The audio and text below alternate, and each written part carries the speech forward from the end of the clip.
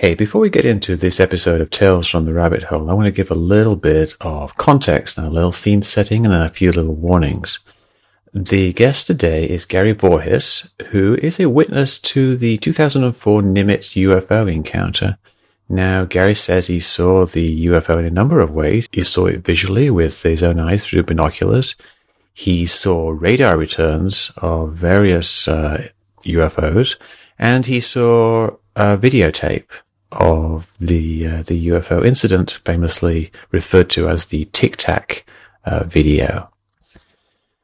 I believe that Gary is telling the truth and that he believes exactly what he is saying and is, not lying.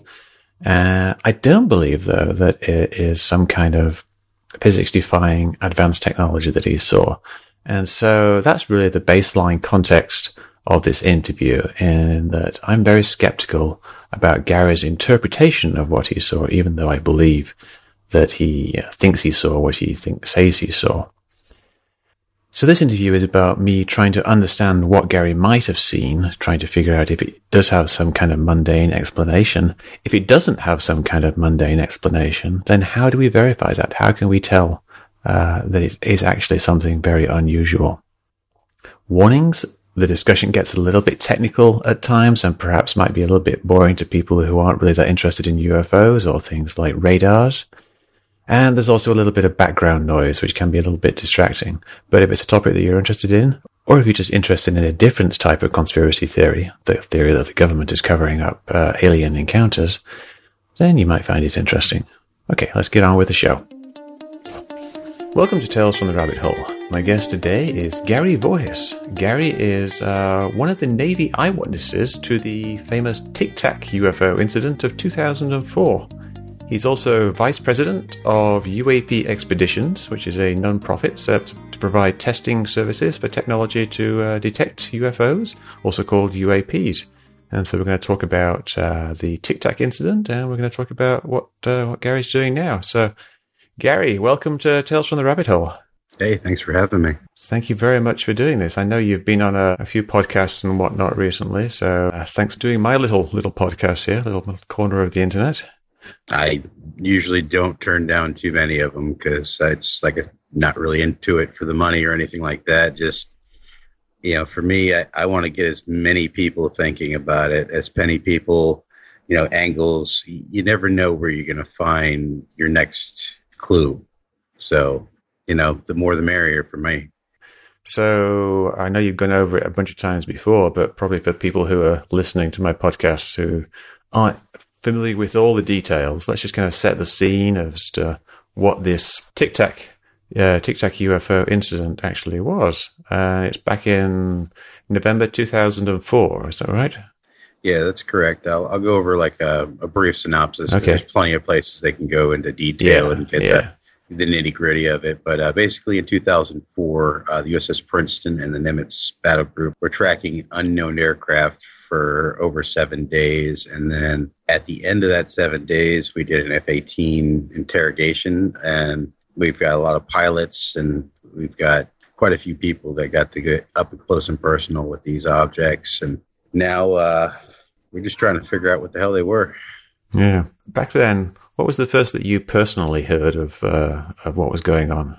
The first thing that I heard was I went up to smoke, and, one of the guys that works on that radar said that, they had an unknown track and we'd have to probably recalibrate and bring the systems down later. And we just had to make sure that there were no malfunctions or anything like that, because it's our system. If we go tell the captain we got an unknown aircraft, we best damn well be sure that it's the real deal. Because that's, it's kind of something you don't really just want to say, oh yeah, well, by the way, we've got unknown crafts we're tracking. It's like, okay, well, what are they? Well, they're unknown. So it's like, then it didn't fit any real profiles other than like, at first glance, they're going real slow. They're not really doing anything crazy. So we're just kind of like, maybe, we got some system clutter or something. And, no matter what resolution we went through, no matter what we did while it was up and running, we still always had these tracks. And so we got permission from the captain to go ahead and take these systems down for a small duration, recalibrate the system, bring it back up. And sure enough, they're still there, and so without 100% doubt, we have a solid radar track of these unknown objects, and they're only doing like 100 knots. So we're just like scratching our heads, like, what the heck are these? It was kind of like a ongoing joke for a little bit, because it was just like they weren't doing anything. They weren't doing any aggressive posturing. They were just 100 knots, same direction.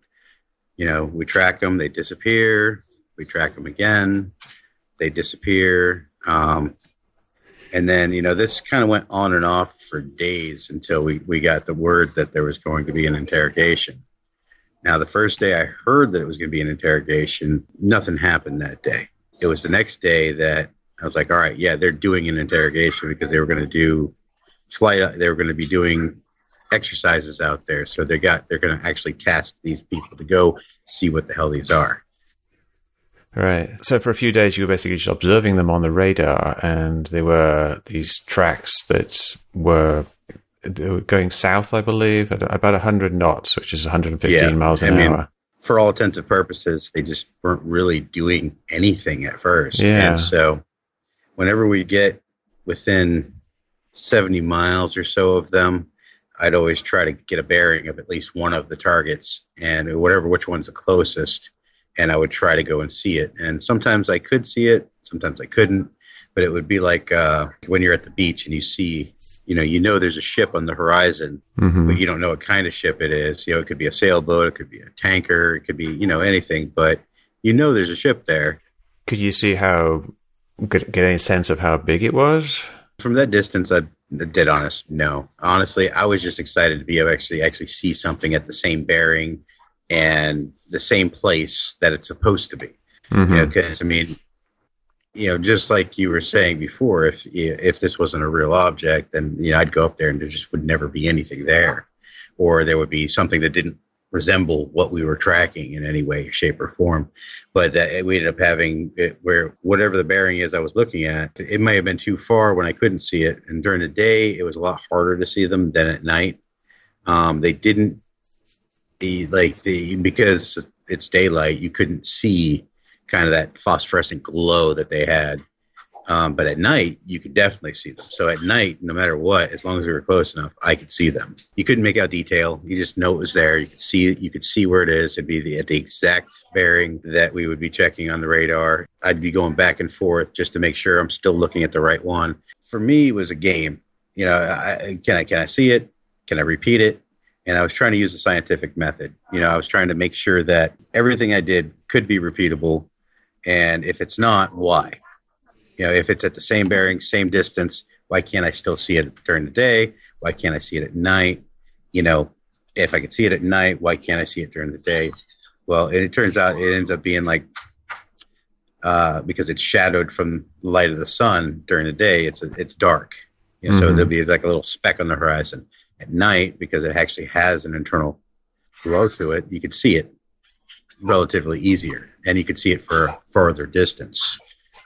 Interesting. So how far away would it be, like when you were seeing it at night as a light? Roughly no more than 80 miles. 80 miles, which is quite a distance, but using those big eyes, you can really see quite a ways away. Could you see it at all with the naked eye, like when it was a speck of light in the distance? If you had real good vision, you might be able to see just a speck, but you wouldn't even, you couldn't tell it from difference from anything background unless you were looking through the big eyes. I wish we had gotten a little closer and I got a better look at them. That would have been much more interesting to even talk about. But, it was just nice that I could actually apply something to it, say, all right, so I know for a fact that the relative bearing and altitude is this direction, and it should be right here. Then I'd take my sextant and I'd look, and I'd say, all right, is it right here? Okay, there's something there. It's okay, so we have an object there. So, for me, it didn't really take rocket science to realize that these were real objects. And then what blew my mind was when I heard Commander Fravor's first interview about what they looked like. And then in my mind, now I saw the video of the interrogation, and then him talking about it. And it was just like, yeah, it's spot on, guy. The only things that were exaggerated in his story was some of the Navy stuff, not the actual intercept and stuff like that, which is pretty impressive because I thought for sure he would exaggerate more, but he really didn't exaggerate a whole lot on the actual interrogation part. It wasn't until like the meetings and the people he knows and stuff like that. And I can't validate any of that stuff. So, and I'm not important enough to know any of those people. So, yeah. So Fravor is the pilot who first went out to try to intercept the interrogation. I guess it's like where you go out and you see what it is. Yeah, he was the pilot tasked to intercept. So why? So at the start, you've got these tracks on the radar, and then you think that they're clutter, and then you recalibrate things, and then you realize that they're real planes, or you think that they're real planes or real craft of some sort. Why isn't that a big deal immediately? Are these crafts like outside the area? You also have to remember that a lot of that area is still civilian airspace. Unless we're running a flight ops and we're keeping people out of a specific area, you could have people drift in. Say somebody was hot air ballooning and they just drifted off the coast. I mean, it would be a pretty big deal if we decided to shoot down a hot air balloon. Yeah. Granted, they're not going to do 100 knots. That's a little fast for a hot air balloon, but and with a good tailwind, I mean, they could possibly get up over 100 knots. Yeah, but I think the wind. It was like 28,000 feet, wasn't it? Yeah, initially they kind of stuck around that altitude for the most part, and it wasn't until the interrogation that they start kind of going a little nuts. So you see these tracks on the radar now. Kevin Day, who's the radar operator, essentially, he says that he sees them dropping out of the sky from high altitude to low altitude very, very rapidly. Is that something that was observed like early on, or was that something in No, like honestly, until the interrogation, they generally just were benign. I mean, literally, I mean, that's probably why everything went the way it did. But even though, I still, at the time, we were still kind of wondering, why isn't the chain of command, a little bit more worried about this, especially since, we realized that they're not balloons. There ain't balsa wood gliders just sitting up there at, gliding along, so, I mean, it was just like everybody was just waiting because, I mean, if they stayed there long enough, eventually they're going to send something. But I think there might have been two factors in play. The fact that there was no hostile intentions, meaning they didn't do any like active radar jamming on us. I haven't really heard whether it was any of the jets actually got jammed or not. I think Fravor said he was being jammed, but I'd have to go back and look. I've seen so many different things about what Fravor said and what he hasn't said. But as for like my aspect, I know that our radar could see them clear as day, regardless of what they were doing. And they weren't doing any hostile posturing. They weren't heading directly towards our ships. Generally when somebody tries to target you, they use a concentrated burst of RF to locate to paint you. And that's how they would, that's what they call painting the target. So there was no active tracking on us so that, so there was no hostile intentions. So with that close to civilian airspace, we don't want to be the guys that shot down another bus. So. Yeah. It's just so interesting though that I think that the thing a lot of people don't really understand about the case is this kind of almost like a lack of concern from the higher ups. And it would seem like that. Does it seem like that they know something that you don't know? Either they know something that we don't know, or you got to remember that something like this could possibly be a career ender for an officer. A grunt like me, we don't care. I mean, what are they going to do? Take a stripe? No. But with a captain, he's looking. I know that particular captain was very a go-getter, definitely trying to make his next rank. It could mar your record, and you'll be you're the guy that tracked aliens, and they'll just ridicule you. It doesn't matter whether they're just unknown aircrafts. It doesn't matter that. I mean, if the captain took it serious, like after, I guarantee after the interrogations, they were taking it serious because these ships outflew us. They could just fly around us and do whatever they wanted in any speed, direction, velocity. The jets just couldn't keep up with that kind of agile maneuvering. But initially, though, you just had these targets that were like 70 miles away or something, and they were just... They varied mileage, because you got to remember we can see 256 nautical miles around each ship. Yeah. So that's the horizon. So as they come within that type of range, spy radar is very powerful. So within that zone of influence, we can see everything. Let's talk a little bit about the radar, because I think people don't really understand, what type of radar we're talking about here. Like the Spy 1 radar, it's not like the little rotatey thingy. Yeah, so when people think of radars, they think of the parabolic dish that rotates and sends out a pulse, and then it rotates and it picks the pulse back up, and so that's actually a very slow radar versus what ours is. So like, if you look up a early Burke destroyer or or a cruiser, you'll see these hexagonal panels on four sides of the ship. Now, those panels contain feed horns, hundreds of feed horns. Each one of these feed horns can be directed independently. Technically, they can all hold a track individually, but they're used in sequence to provide a 360-degree sweep of real-time radar around the entire ship.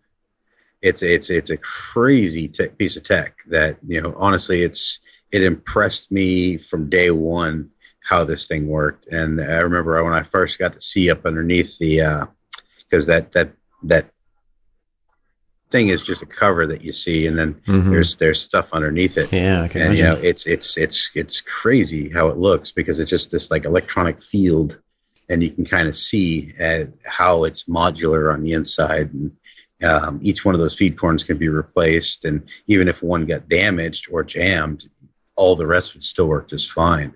Which is poses a lot of the problem with spoofing this type of radar, because you basically would have to spoof every individual feed horn, which it would be next to impossible to do that, even with an advanced technology, far above ours. It would be pretty amazing to be able to spoof that kind of radar. And it's not a matter of like physics or anything like that. It's just a matter of numbers. Well, I mean, yeah, you're going to be able to spoof maybe one or two feed horns, but you're not going to be able to spoof the whole thing. And then because of the way the system works, say two feed horns are getting some anomalous reading, it'll ignore it and it won't show it. And then basically our ORT system would say, hey, no, that's not right. And then it would just ignore it. I guess the spy radar has essentially like a big computer that takes these signals and then converts them into pictures. It's not like the old ones where it was like a direct. And you're talking to the guy that used to run that computer. Yeah. Yeah. You're the, I heard you were the only IT guy on or the only computer tech on the ship. Yeah. I was the only computer tech on the ship. The ship went to baseline 6-1 during the docking period. So between a couple of guys kind of getting, let go from the service under not so great circumstances before our last deployment, it landed me one of the only computer technicians on board, because they went from old back wiring. Honestly, they went from like 60s technology to off the shelf technology, and they basically hybridized our ship. Our ship was like a bastard hybrid of old tech and new tech, and so we had all these caught off the shelf systems. Half the system was run with that stuff, and the other half was run with the old proprietary systems. Sounds like IT fun, getting all that stuff working together. No, what was fun is making sure every fiber splice was good. Really? Well, the guy in the shipyard that was doing the nodes, they got these big bell housings with these fiber nodes in them, and they're just thousands of connections inside these things. And I mean, the first time we lit them up with a laser, it looked like a disco. So I don't know if that guy was drunk, whatever. Yeah, I think people don't really realize just how much computer tech there is on ships nowadays, and just in all aspects of the military, it's like getting very, very heavy in terms You of. thought that was awesome. You should see the specs on the DD-21. That thing is a technological nightmare when it comes to being a computer technician on board. I can imagine, and I imagine you have much stricter standards than industry in some ways, because there's lots of things that are people's lives depend upon it. Well, people on the ship's lives depend on all those systems. Yeah. I mean, us fire controlmen, that entire ship's built around us. Everything about that ship is for missile defense, for fighting. It is a fighting ship. So everything is every system on that ship, it was built around the fire control systems, around the Aegis weapon system. So everything ties in. Right. And fire control, it sounds like you're talking about like putting out fires, but fire control is about controlling the firing of things. We put it pretty simple because a lot of people make that mistake and say, okay, well, I was a fire controlman. I didn't put fires out. I made them. Yeah. Yes. Okay. So like part of that whole computer technology is the what they call the CEC, which is cooperative engagement capability. Yeah, cooperative engagement capability. So now I can talk about primary duties on the system. I can't talk about system specifics or like how the recording works or anything like that. I can tell you that the recording is tied into the actual hard disk. So that's the reason why they had to actually wipe that entire hard disk to get rid of the data off of that, because the operating system for it and its space for where it stored all of this information was on the same disk, and it was not partitioned. Right. So it was, if it had been partitioned, we could have probably saved that data or just deleted the data they wanted, kept the operating system on. But that's the only reason why that was wiped. Yeah. So you're kind of jumping ahead a little bit there. This is I'm getting too many Twitter conversations. You guys are killing me with that stuff. Oh my god, it was so hard to keep track of what everything you're saying. Yeah, there's a lot of people chiming in on Twitter on that topic. I tried to kind of rein it in a little bit, but it's you can only rein it in so far. People get very very passionate about this topic, the UFO topic. Like I read ironically, there's a fantasy novel called The Sword of Truth series that has this phrase in it that says, everybody will believe anything as long as they either fear it'll be true or they want it to be true. And I feel that actually holds a lot of truth in this field, because you've got people like yourself that are, very skeptical of these things. You got people like, other people that are just absolute true believers. I could tell them that, I found a leprechaun and, sorry, I couldn't get any film, but, they'll sit there and just listen to the story all day long when I never actually did any of that.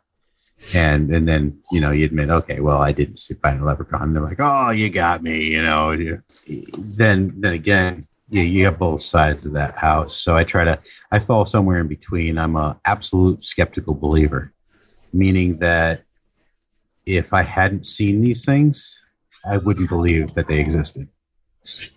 Let's talk about the tape that you saw. Like when Commander Fravor went out and he did an interrogation and he saw things, and he came back, and then another plane went out with Chad Underwood, I think is the name of the pilot, and he took video, and this is the famous video that has been on the news and everything, and it shows it's pretty grainy and low resolution, and it shows a dark dot in the distance essentially, and it kind of moves around as the camera moves around. And there's some dispute as to whether it's actually moving or whether it's the camera moving. I actually think it's more the plane jerking around and moving at first. But that when that thing hauls ass towards the end of that video, that was an actual thing. Because actually it hauls ass out of the frame, and then it comes back into the frame. And when you saw, well, we'll just say that due to certain aspects of the film itself and its originality, you could tell that the plane was staying on the same bearing. Right. Because you got to remember, the original film has all the information along the edges of its bearing, its azimuth, its angles, the way that the plane's flying. So that's how they can tell whether or not, it's the object moving out of the frame or the frame moving out of away from the object. But yeah, I've spent a lot of time looking at that, and obviously I haven't seen the original. I've just seen what's on the internet, and I tend to think that it's the camera moving, not the plane moving or the object moving, but the camera itself. The camera did have the ability to move, also. Yeah, but the camera, it's also it switches between the infrared and the TV mode. And it also switches between different zoom lenses as well, so it would have to kind of rotate. Yeah, with the FLIR, when you look at it, it's got all these different lenses on it. And a lot of times when you're seeing that movement, it's just the FLIR pod itself actually just adjusting to the next lens. And then, of course, if he's flipping through those different modes that fast, you will see a distortion between each time he moves it to a different mode, because the actual physical pod has to move to a different lens, except for when I think it's thermal to optical. I think that's all through the same camera. But I'd have to go back and look at it. But it's whenever you look at these FLIR pods, they're just round pods. Yeah. And on the F-18s, they almost kind of look like a little missile with a little camera thing at the end of it. And, it can move in multiple directions. Looking at the actual video that you guys got to see, looks like it was compressed horribly. That it was basically made for hey, check this out, through an email back then, because it would have been small enough to fit in an email. So it kind of really just looks like somebody just compressed it to send to a regular Gmail or Yahoo account. So you watched the original video. Did you watch it as it happened? Was it a live feed? I can't say yes, because I was only under the impression that it was a live feed. There's some question whether we had the capabilities to do a live feed at the time. I haven't been able to validate that it was live, but I can say that it had to have been within hours. Because at a certain point, it was no longer on the secret drive anymore. Because I remember we watched it all the way through to the end, and then the camera flips off as the jet's landing, and then it disappears for probably about maybe a minute, and then you're able to actually go back and from the beginning and play it again. But it wasn't until it was, because it was loading onto the server as we were watching it. So I was just under the impression, because of what people were saying at the time, because somebody had grabbed me and said, "Hey, they're doing the intercept. Let's go watch it." And I'm like, "What do you mean watch it?" He goes, "Well, it's on the secret. It's on the secret land. So let's go take a look at it." So they. So you were actually watching it later. I don't know. I'd be dead honest with you. If I had been smart at the time and wrote down times and stuff like that, I could have definitely correlated that better. But you got to remember, early 20s, 15 years ago. I honestly don't remember the time frame. Because, I know now exactly when they did the intercepts, but I couldn't tell you when I actually watched it. That's why I won't validate whether I saw it live or not. I was just under the impression that it was. Yeah, no, I could see. Yeah, and that would be kind of exciting. So, could you characterize what's the big differences between what you saw and what's there now? Obviously, it was higher resolution, but what could you see about the object that you can't see in the video that's out there now? Well, at one point, when he's flipping through the cameras, he kind of zooms in on the object. And you can see its definite outline and shape, the tic-tac shape. You can see it's in the regular camera mode, so you're not seeing the flare light up, but you're actually seeing its actual, it's got a phosphorescence to it. But that's kind of a wrong word for it, because all right, so if you think a regular light bulb that has a phosphorescence, but say a frosted cover. Right, it generally kind of starts really, really bright on the center and then gets a little lighter as it goes out. Yeah. Where this would be one uniform color throughout all of the area that you're seeing. It didn't have a bright center. It was just all the same brightness. In the video, it's dark. Now, once it goes to the FLIR, it's almost like a negative look to it. and it goes dark. And so that happens with a lot of jets and stuff. When you look at a lot of FLIR photography, the images go dark in the actual FLIR, but when you go to the actual, they lighten up.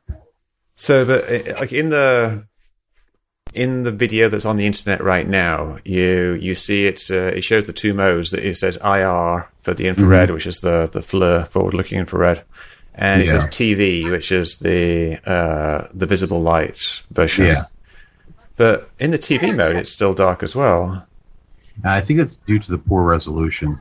Because when we saw it, even though the craft itself was dark, you could tell that it was still emanating a light, and you could see the actual outline of it. You could see that there was some type of appendages at the bottom. That's very interesting. I couldn't tell you like exactly what the appendages looked like, but you could tell that there was something protruding from it. But other than those, everything else looked completely smooth. Yeah, that's really interesting though. Like you're saying that it was light in that video, but in the video we have now, it looks dark. It's kind of like trying to figure out how that could be. Have you ever, back in VHS days, recorded something and then re-recorded it and then re-recorded it and then recorded just too many times, or done photocopy too many times? Yeah. I got a feeling that this tape, the version that we got, had been recopied quite a few times before it was ever sent digital. Have you ever tried to like draw a picture of what you've seen? I haven't, but I know a lot of people have. For me, it was what I saw was a bit irrelevant to what it could do, and so I've always just been trying to figure out exactly how it worked. So it really was never really important for me to draw it, because the depictions that I've seen of it already are close enough to being accurate to what I saw. Now, if you take even the garbage film that they released and you speed it up and you loop it, you can start seeing the way the thing actually moves. There was somebody that told me that they actually did it, and swears to God that it actually changed shape a little bit. And I mean, it very well could be, but I would like to get a better copy of it and do that. But with such a small amount of film, I don't know how accurate that would be. So you're saying that might be something you might want to try to do. When you saw it change shape, or in the video that's out there now? Somebody's reported to me that's what he told me that he did. Is he took it from the very moment that it started to accelerate in the film itself to the very last moment you see it in last frame, and he broke it down to whatever's smaller than the frames. I don't know anything about filmography or anything like that, so he said he could break it down to like even sub frames, like even smaller, and then loop it, and then he can actually and then speed it up, the film up, to see, more specifically the movement of the object. So if you have that type of skill set, you could probably try that and get a better idea of like what it looked like. I do, but I think a lot of times when people do things like that, they're kind of adding things to the film that aren't actually there unintentionally, because there really isn't very much information. I mean, you've seen the video. Yeah, that's and that's a lot of the problem. That's why it's like, for me, I'm surprised that this is taken off, because it's such it is an outstanding story. It is. But the story itself is pretty benign. Okay, I saw these objects. They did some crazy things. They were solid. I know that they were solid. We had eyes on them. We've seen the shape. We have a video. I got to see a much better video, but I don't expect anybody to just believe me that we were able to see that. The only thing I have is collaboration. And generally, I'd say 80% of all of our stories are almost dead on exact, which generally only happens if the event actually does happen. And I only believe about 20% of what everybody says anyways. Yeah, so you certainly you got a lot of people telling the same story about the radar, and having these radar returns, and having them thinking that they are craft. But you've only got the two people. You got Fravor and the female pilot, who's anonymous, but she appeared in one of the TV shows. giving the actual accounts of the movement. Are there other people who actually saw the craft itself besides those two? From what I understand, that the people that were up in the Hawkeye at the time actually were able to see this thing right out of their port window. That the thing had gotten close enough that they could see in every detail of this of the ship, even close. They were probably the closest eyewitnesses in the entire event. But none of them have come forward, though, have they? No, none of them have actually said. That's the weird thing about this. They're the only ones that had to sign a non-disclosure. Everybody aboard that plane had to sign a non-disclosure. Now, I've only accounted this for two things. Either they saw something we all didn't and aren't allowed to talk about it, like ship identification or an ability, or because they have a lot of passive devices on that bird that can listen to different frequencies of RF, different IR frequencies, different they've got all these passive systems just constantly collecting butt tons of data about the battlefield. I mean, there's a reason we call it our eyes in the sky. Yeah. So the Hawkeye, just for people who don't know, is like one of these radar planes that has a big radar on the top of the plane, and it gives very good radar coverage over a wide area. Yeah. So, I'm a bit of a skeptic. I run like debunking websites. You a skeptic? No way. Wait a minute. I'm on a skeptic show? How did that happen? Guess your agent picked the wrong show. Yeah, and I don't care whose show I go on, man. I saw what I saw. It's not going to change. No, I don't doubt what you saw at all. Basically, I ain't got a dog in a race whether you believe me or not. So it's I do believe you. I do believe you, but I guess like my skeptic point of view is that people saw what they saw, but that was not what they ended up thinking that it was. Yeah, and I've got so many different theories, from the most wild, benign theories, but most of my theories are based in at least a grain of scientific truth. Like it could happen. If X, Y, and Z are true, then this could definitely happen. Right. If this hypothesis under quantum mechanics is true, then this could happen. So I basically started with, the end product and worked my way back along a lot of different pathways. It's just kind of, and sometimes it's just fun to do the wild ideas, Yeah. And, to be honest with you, a lot of people don't even want to hear about my benign ideas. You say you have benign ideas about what this craft actually was, but is it possible to even dial it back a little bit more than that and ask how absolutely convinced are you that the radar returns actually showed an actual craft?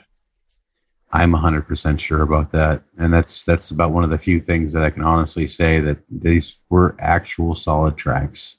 So initially, knowing the system as well as I do, it'd be like saying, I don't know, if you're looking at a rainbow, what's the chances of it's actually diffused light through a cloud?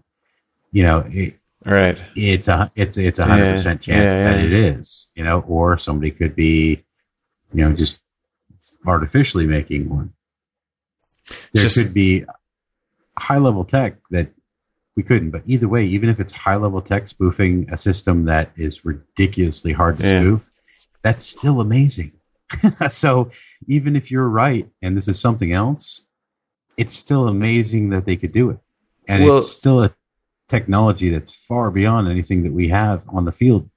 Yeah, I guess my most banal explanation, if I'm making a list of possible explanations, the most banal one is that it is faulty radar returns from something like cirrus clouds, high altitude ice clouds. And I know Kevin Day said that at some point the captain suggested that it might be ice. No, it was a cover story at the end, just to try to throw people off. And it was kind of an after the fact, half baked thought from one person on the ship that kind of caught on. Yeah. And it's they called it spontaneously forming ice in the atmosphere. Now, if All right, so ice is pretty dense and would definitely give us a return. But generally, an object that large full of ice, if it was a piece of ice that large, it wouldn't be able to stay aloft. I mean, it just honestly, it would have way too much mass. Well, yeah, I wouldn't imagine a big ice cube falling out of the sky. I mean, you would have to have a ridiculous updraft just to keep it even from, but it would only drop as fast as gravity would pull it. Right. What it suggests to me is that it would be clouds rather than falling ice, a big block of ice. Like, because you talk about it being at 28,000 feet, which is in the range of cirrus clouds, and it's moving south-ish. I'm not sure the exact heading that they had, and at about 115 miles an hour, about 100 knots, which is about the speed of the wind up there. Yeah. Now, I would say you might be onto something, but I've seen cirrus clouds on the Spy, and I've seen cirrus clouds when they actually have ice crystals in them, and basically it looks like a disrupted. Like, you'll see the entire radar screen, it'll look like a disrupted pattern. You won't see any one solid track. What you'll see is these small kind of wisps, and our system would immediately say, okay, well, that's not a solid track, and it would literally just erase them from the screen. Because even if there were huge solid objects, like say it was spontaneously forming ice crystals, and say they weren't a big, huge block, and they were just small crystals that could keep on an updraft, you would still just see a very ever-shifting, it wouldn't be one solid track. It wouldn't be, because the entire cloud itself is going to take up a lot more space than an F-18. Yeah. And so just logically thinking through that, right? Say we are tracking that cloud is going to immediately look like clutter, and then our radar will clean it up, and then we'll only see the more solid parts of it, which would be the most dense portions that have ice in them. And then once it realizes that those are just sporadic, because they're going to move around, they're not going to be, in just one little circle, because once they got dense enough, they just fall. Right, but I wasn't really thinking so much about tracking a cloud, as in tracking the whole cloud as an object, more as a kind of like an optical RF, not optical obviously, but RF type thing, where the ice crystals are arranged in such a way that it reflects the radar beam in a certain way. Now, like coronas and halos. Now that would work if, like, you were talking about like a police radar. A police radar, it will, fog affects it, weather conditions affect it, so you can get out of your ticket that way. But with this system, we're pumping so much power out that cloud doesn't stand a chance. We could probably burn straight through it. If you took a turkey and you put it on the outside of that array, it would cook the turkey. I mean, we're talking, this is a very powerful radar. Okay. I don't think it could change weather conditions, but I can guarantee that a cloud full of ice wouldn't really be a problem for it. So I guess like the problem here is that the precise technical details of the spy radar are like classified. Yeah, they are classified, but I can tell you that any type of cloud on this planet doesn't pose a problem for this radar, whether it has full of ice. And the only thing that would stop it is if there was literally a plane inside the cloud. All right. Well, suppose, like, I hear what you're saying there. How would I personally go about verifying that, though? Like, I hear you saying it, and join obviously the Navy I and become a Spy on Bravo technician. Or become an Aegis technician. That's about the only way you would ever be able to know. Is it something that would essentially be covered by secrecy, and that I wouldn't be able to get an answer if I went looking for it? Because I've tried looking up technical specifications and trying to find like papers on. You might have better luck looking for training manuals. So like look for Aegis training manuals, especially for the older baselines that are maybe not as classified anymore, because so the spy's been around since baseline 1, but it wasn't 1 Bravo. It wasn't. I mean, 1 Bravo ended up being the upgraded version of the original one, and then of course it's just gotten even more crazy since then. Yeah. But it Yeah. Yeah, so I mean, I guess what I'm doing is I'm looking at how do we actually eliminate this possibility. Now, you only have system experts. Yeah, we've got you, and you're telling me that it's impossible that a Cirrus Cloud could do it, but the skeptic in me wants to actually have something written down or something that actually verifies what you're saying. All right, so we'll start with like a 49 radar, which is a parabolic dish radar. Go find a specifications for FCS illuminators, because the FCS illuminator, or just any type of illuminator, which is basically just a dish that shoots an RF beam. If you go look up the specifications on that and see what they will do to a cloud, then you can kind of extrapolate, because Spy 1 Bravo is the most powerful radar on the planet. So I wonder, the spy radar is obviously it's military application. It's not like a weather thing. So it's not designed to look at the weather. It's designed to detect incoming missiles and track planes and things like that. Just to see solid objects. Right. Anything that's translucent or not a solid, because it uses algorithms to figure out what things are. So, like I said, once it sees solidness inside of a cloud, it filters it out because it's not an actual solid track. Right. It sees the shift. It sees, the fact that all these ice crystals are moving around. It'd be like the difference if I took a handful of sand and I ran it across your eyes, you'd know that it was sand moving across your eyes and not a solid sheet of paper or a solid sheet of rock. But now, if I took that same sand and I dumped it in a massive tub, it's still sand. But now, if your perception is just dead on, looking straight forward, something's moving there, but you're not sure if it's solid. All right. Yeah. Now, what Spy can do is it can see all these individual grains and say, no, these are all different things. It's not. There's no solid track there. Ignore that. Move forward. All right. Well, I guess I'll have to try to do some more digging then and try to figure out, because what I want to do is try to eliminate possibilities. Yeah. Look up maybe Aegis computer tech manuals. Like my NEC was 1144. So if you can find up an old 1144 Aegis computer manual, maybe a training guide of some type, if it's non-classified, you should be able to find it. With the display of the spy radar that you saw, is that something that somebody could now draw a picture of what that looked like without it being classified? All right, picture the standard radar. I mean, could you recreate what you saw, visually? Could you actually, go into Photoshop and make something? So you could, say, this is what Cirrus Clutter looks like. I'm sure Kevin could. He saw those damn things so much. Think of an 80s style computer game with a radar. Right. Yeah. I mean, it pretty much looks that, the nice heavy pixels.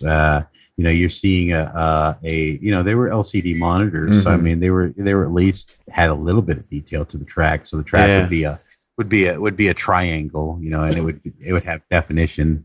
But I'm not, I didn't have to stare at the things for hundreds of hours. So, I was just a looky-loo up there saying, hey, what does this mean? Hey, what does that mean? Yeah.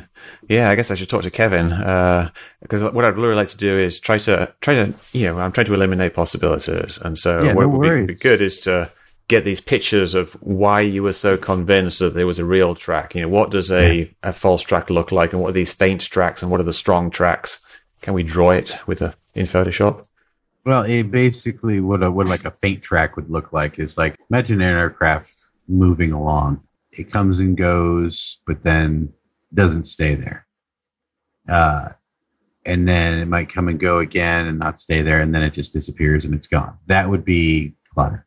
Mm-hmm. That would be just a ghost track. That'd be just something that would be like something that seems solid for a couple of seconds at a time. But I mean, it would be sometimes they're just that quick though. They're just, and then, okay, they're just gone. Now with these, they would pop up. They would go in that bearing for crazy amounts of time, hours and hours.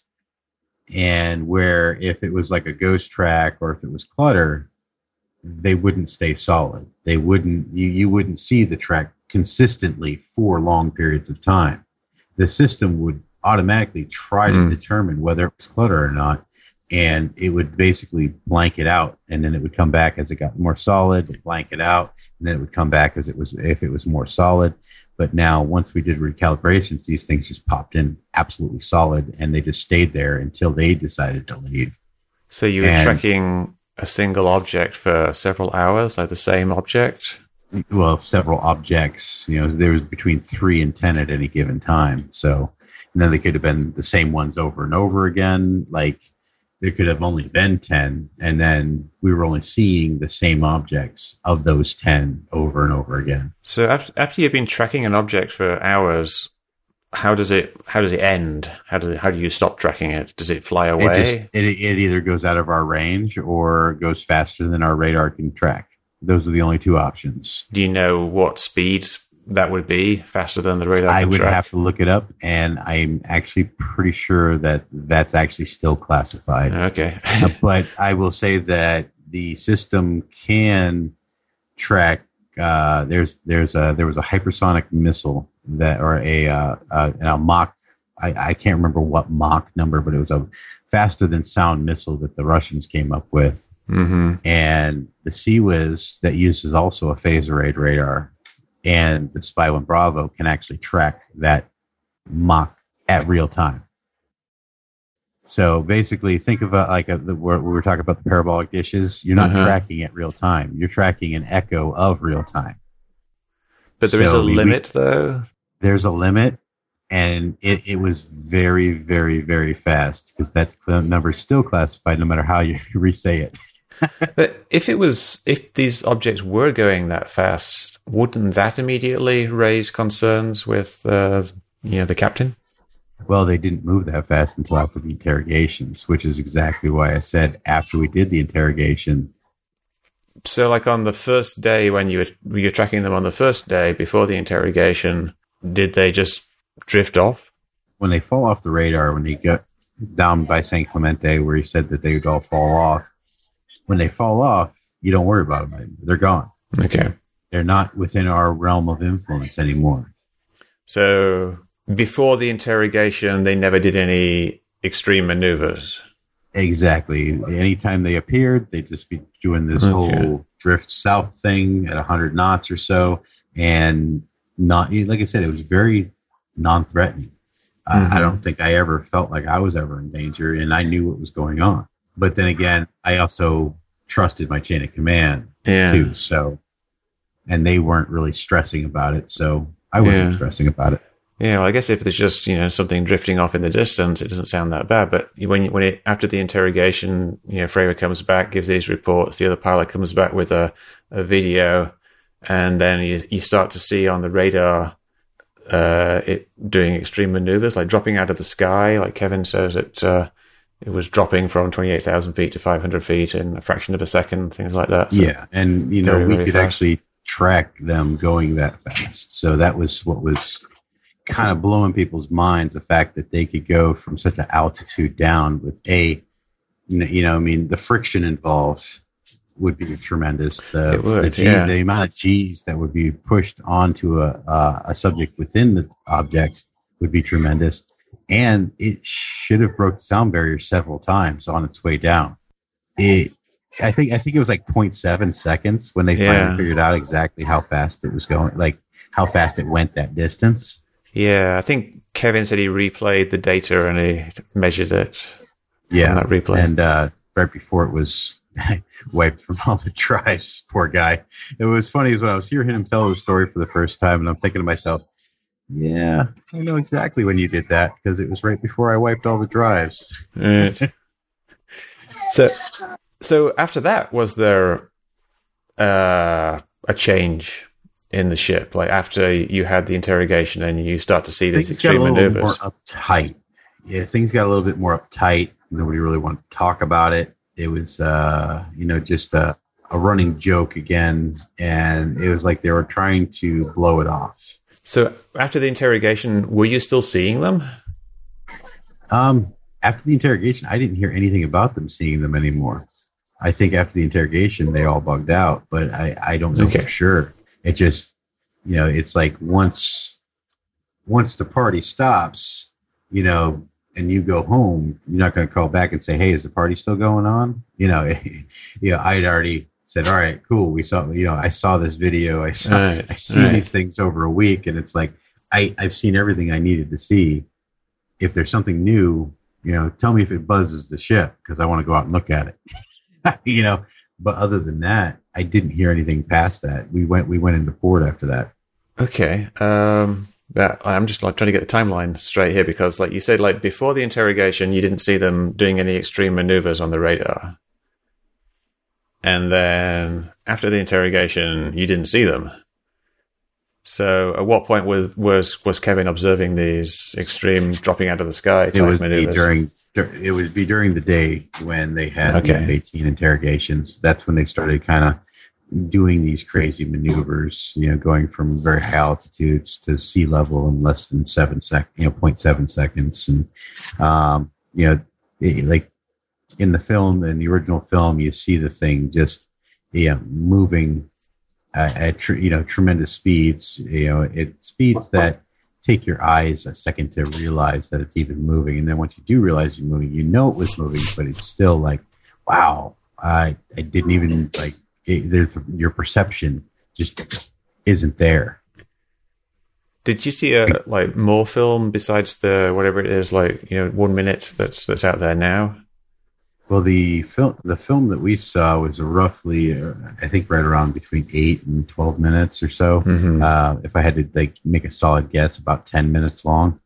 And then, a lot of it was just, kind of garbage. There really wasn't much on it. But then, and then you saw this thing come into frame. You saw the part that you guys see, and then after that, you see this thing bug out and then come back, and bug out and then come back, and it's always doing right turns. Its velocities are changing without changing speeds. Mm-hmm. It's not like slowing down to take a turn. It's just turning, and that in my brain broke my brain. You saw this on the video, this doing turns? Yes, you could see it doing turns in the video. I was wondering what you were actually seeing there, because it's really zoomed in on the video, so it's about 1 degree field of view. So you're not seeing how could you tell it was turning? He pulls towards the end of the film. He does pull back because he's having a hard time keeping it in the frame. Right. At in least what you saw. That's at least that's my interpretation. So if I was sitting there filming that, and because it kind of kept dipping out of the frame. And it looked like he was having a hard time keeping it in the frame, because it kept moving, kind of drifting off out of the frame. And then so he went to a more wide look of it. So it would be just an object in the middle, and then you would probably have, from what you guys saw, probably about 10 times the field of view. Then you'd have 10 times the space around it that you would have seen. So you're not seeing the detail that you would have seen in the original, like in the first portion of it, but you're going to see its flight mechanics a lot more. And I think he probably did on purpose because of what it was doing. Could you see clouds in the background and water? No, not really. So it's just gray background, and you see the black dot in the middle. Yeah.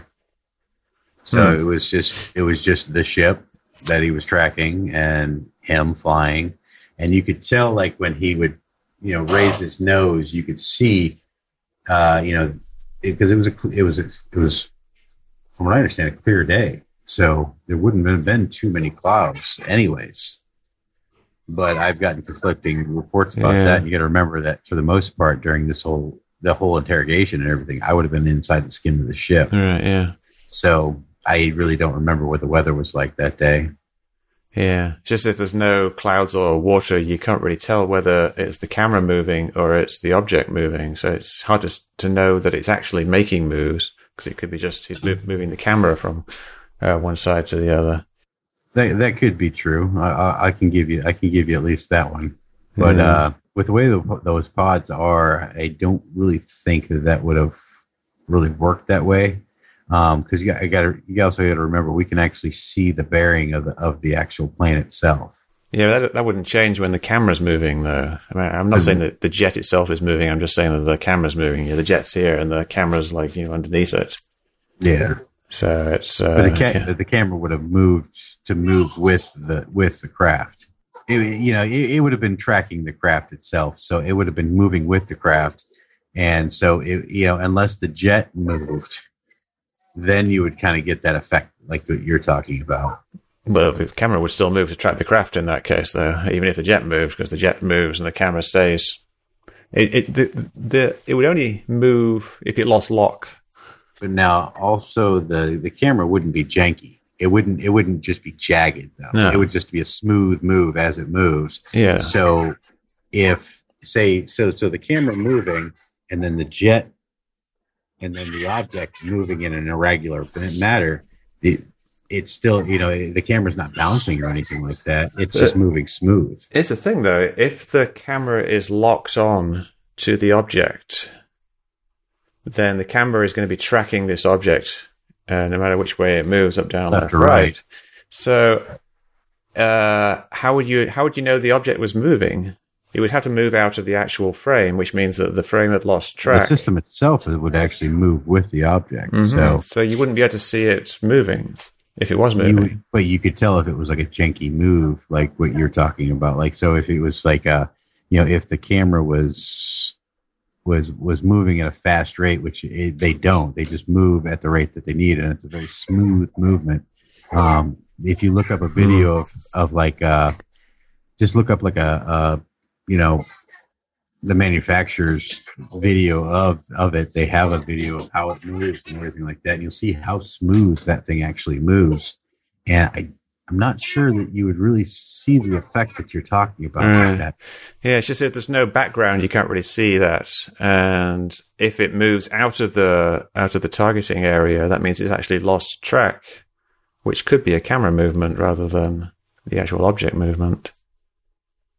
I'd have to replicate it, but I think with the way that object did move, just because it's not going to generate a right turn. You couldn't generate a right turn at a constant velocity or a left turn at a constant velocity. I mean, unless the jet was literally turning on its axis while the camera was moving. So then, so you see what I mean, though? Like, all right, so if you were watching it, you could see it could look like it's speeding out of the frame and in and out of the frame, or going up and down, or doing weird things like that. But while it's still within the frame, you could see it taking these right turns and these left turns at 90-degree angles at the same, and not slowing down. So within the actual frame, you could see that. Having a hard time visualizing that, but I guess that's something we could. Okay. All right. So what I want you to picture. All right. So you're sitting in the cockpit. You're looking at your camera. All right. Okay. And you set it to start tracking this. All right? Okay. So you flip through your cameras, and you see it. All right. So now you start moving it around to try to get a better. You flip through the different cameras. You're trying to find it. You want to make sure that you get as much film in different versions as possible, so that you can get as much information. You're looking for jet wash. You're looking for anything that could be identifying on how it's staying in the air. You could so that's actually the purpose of flipping it through all the different films. All right. So if there's a jet flume, once you hit the thermal, you'll be able to see a jet flume. If you infrared, you'll be able to see heat signatures. You'll be able to see if there is a hot spot somewhere, so there could be an engine. that would be the reason why he would be flipping it through. And then he settles on whatever he sees. He can see the best detail. Mm-hmm. And then from there, you see him, and he starts zooming in and out. He's trying to look for that sweet spot. So he hits that sweet spot. All right. So now it's generally not doing a whole lot at that point. So he's able to actually do all of this stuff manually. And then all of a sudden, it starts to move along with the jet and things. So you start moving it to try to follow, and it doesn't work. And that's when you can kind of see the camera move, and it just kind of moves off. And then he goes more towards a wide, then he zooms back in so that it's more of a wide angle. And you can actually see it now moving around.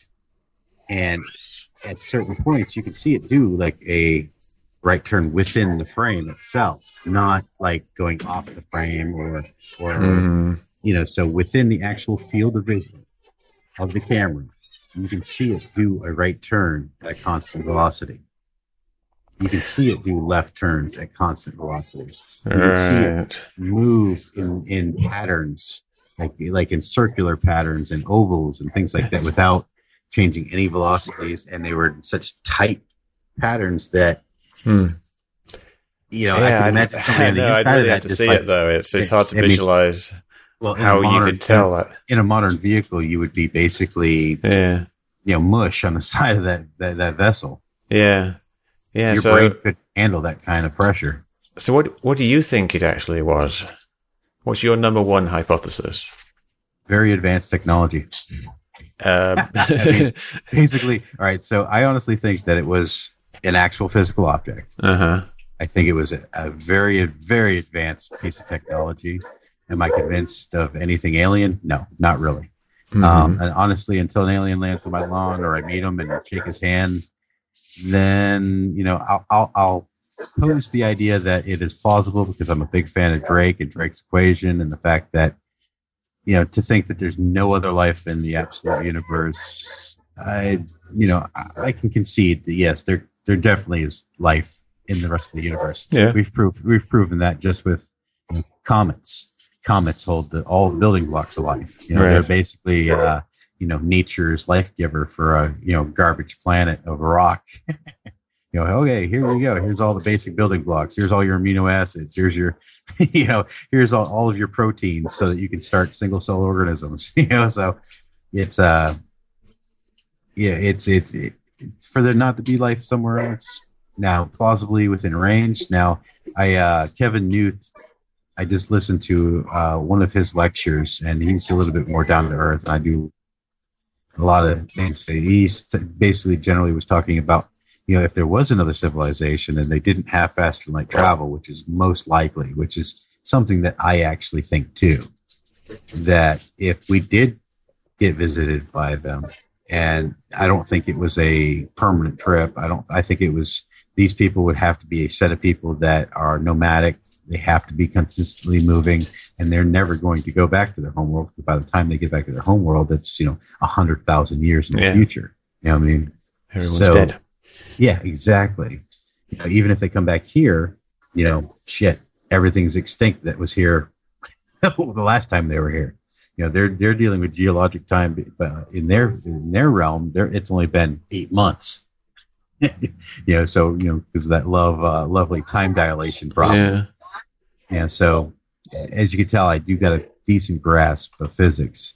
Yeah. So his idea generally says that if they are these people, that would explain why a lot of the similar crafts, a lot of the similar shapes, or these just could be just things left behind by them, for all I know. But most likely, we could have had a cartel on technology since the 40s. With Vanderbilts and all this big money. They did it with the oil industry. They did it with the diamond industry. Why wouldn't they do it with the technology industry? Mm. And so if we had this crazy advanced technology, and it may be on a world platform where there's actually a level of black market that countries deal in black market technology like this, who knows? The average Joe. oil and diamonds are not like secret commodities, though. Are you suggesting that? But then again, you can stumble across a diamond and you can stumble across oil, but you can't stumble across an advanced piece of technology. Yeah. Do you think that easily, at least? If they've got this cartel idea you're talking about with keeping this advanced technology, are you saying that they are using the technology for something else, or are they actually incorporating it gradually into human society?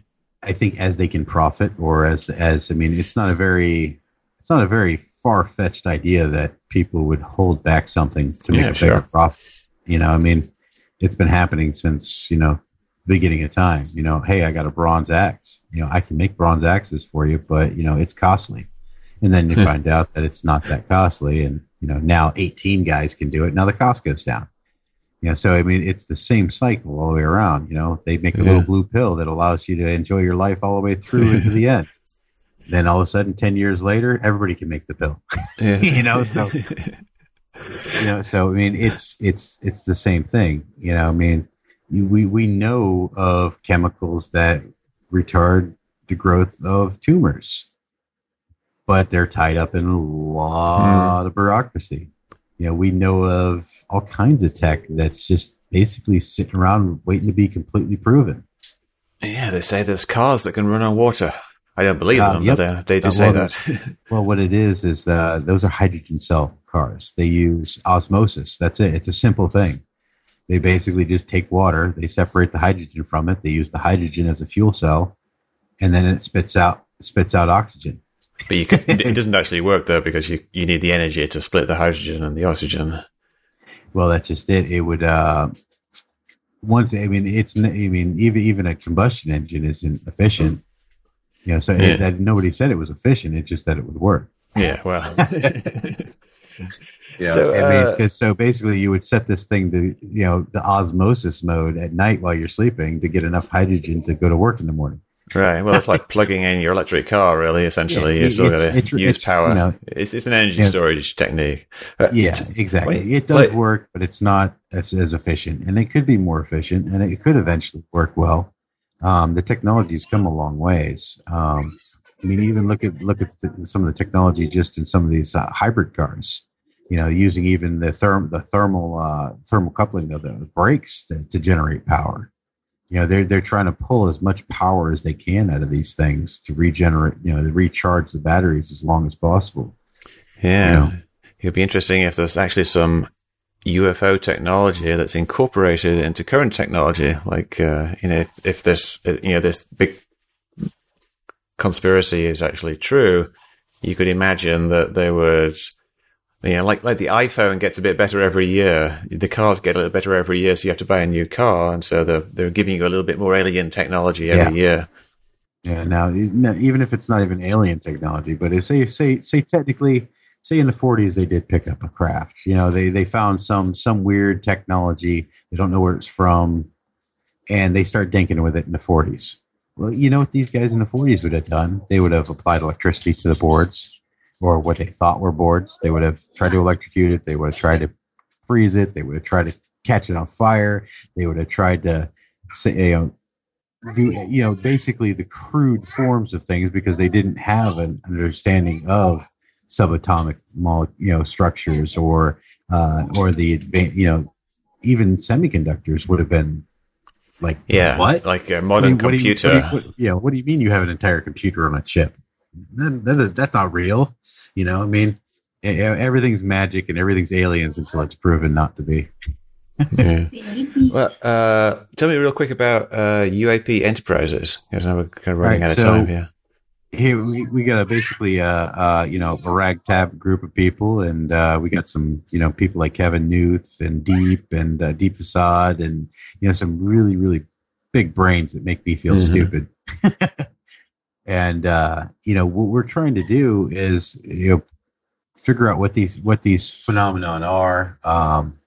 Primarily, our first task is we want to go back out to where we were at when we tracked these UAPs. And, since we've been doing, a lot of digging in that area, and, as long as there's been humans there, they've been reporting these types of sightings. And it goes back, over 100 years, and if you take into considering, say 99.9% of these stories are absolutely a drunken sailor on a ship and somebody with a flashlight, something as simple as that. Even if 1% of the stories are true, there's something to it. If you have 1,000 unrelated people and 100 of them see something odd and they all correlate, well, there's something to it. Maybe. Whether it's, so there's something. I suppose it's like whether it's more in one area than in another. I mean, we're finding that a lot of these stories are pretty dead on. And when we talk to these people, we're not telling them anything about us or what we're looking for. We're just asking them their story. Mm-hmm. And most people are glad to tell it, or some people are reluctant to tell it. And you get all walks. You get more reputable people and less reputable people. Mm-hmm. I wish we could have all PhDs and military guys. People that at least have been vetted with a background. If you have a top secret clearance, at least we know you're not insane because you have to do a psych eval. So it's there's at least a small bit of criteria that you can go on. So you're actually working on a project now at UAP? Yeah, we're working on. We've got ships set up to be chartered. We got technology set up to be used to check everything from EM fields to environmental data, analysis of the actual water in the area. We're trying to keep turn every stone. So in our group ranges everybody from guys like me that are nuts and bolts and more pragmatic to guys that this was a life-changing thing that happened to them, that were spiritually moved by this too. Mm-hmm. And I'd make more fun of that if I hadn't started really reading into quantum mechanics. And as you read deeper and deeper into these newer quantum mechanics, these actual science that people are doing in the quantum sciences, it's borderline insane. I mean, basically do physics without time or distance. Yeah. And see what you get. And I mean, that's basically what they're saying, is that basically time at the quantum scale doesn't matter and distance doesn't matter, because every single particle in the entire universe is quantum entangled. Interesting stuff. Yeah, wow. It hurts my head half the time, but it's crazy interesting. Yeah. Well, do you have any questions for me? Specific, direct questions, because I want to make sure that, and I've tried to be as honest as I can. If I don't know something, I don't know it, and I do apologize about that. And I tried to keep my opinions to a minimum. Yeah, no, I really appreciate everything you told me. I think like the difficulty really is in making a case that doesn't just simply rely upon this eyewitness testimony and talking about things like you telling me that it couldn't possibly be a cirrus cloud or something like that. And I think what I would like to do as a next step is try to nail that down and get. So, like I said, I hope I've given you at least a couple of leads to try to find some actual information on it. Older baselines. So you want to, when you look at the spy data, spy information, you might be able to find maybe training manuals on spy radar technician training manuals, or Aegis computer technician training manuals. Even if they're really old, they'll give you an idea of what it can do.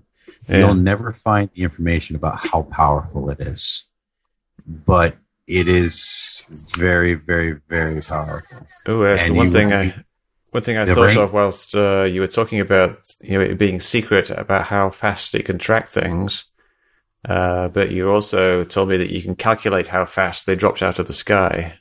Mm-hmm. And so that puts kind of like an upper limit on the speed that it can track. You can get a limit to it, but it's we can track much faster than that, even that. And it's So that there again, I would like to I would like to see the specs on the spy. I bet a lot of people would like to see those specs. Yeah, the Russians, the Russians, the Chinese, everybody that doesn't have ageist technology. I'll try the dark web. Hey, if you got access to it, go for it. Just remember, Snowden does live in Russia for a reason. Yes, indeed. I'm reading his book at the moment. It's interesting. But anyway, that's another topic. But anyway, Gary, I'll let you get back to your family. And I want to thank you very much for taking the time to talk to me. And if I've got some more questions, can I follow up with you on Twitter or? I keep it. If you directly PM me, I will answer any questions. Cool. It's hard for me to keep track of all these. You say something, and then everybody tells you you're an idiot. I get that a lot. I understand where you're coming from. You're trying to get a grasp on it. You're trying to get an idea in your own head and try to figure this out, how it makes sense to you. And I get that, and that's why I agreed to this podcast. And thank you. If I thought you were just out to crucify me, I wouldn't be here right now. I'd be like, the guy's a joke. He doesn't want to know anything. He's just here to be a dick. But and then depending on how this comes out, well, that'll be I'll either defend you to the death, or I'll basically say, well, he kind of hacked it, and that's not exactly what I said. So you've got a copy of this. You can download it from Skype after we finish talking, and you can. I'm not even worried about it, man. I don't pull my punches. So it's either all or nothing with me. Right. You stay on the up and up with me, you're always there. Yeah. Period. Cool. Take it easy. All right. Have a good evening. Good night. God bless you. Thank you. God bless your family. You too. Bye.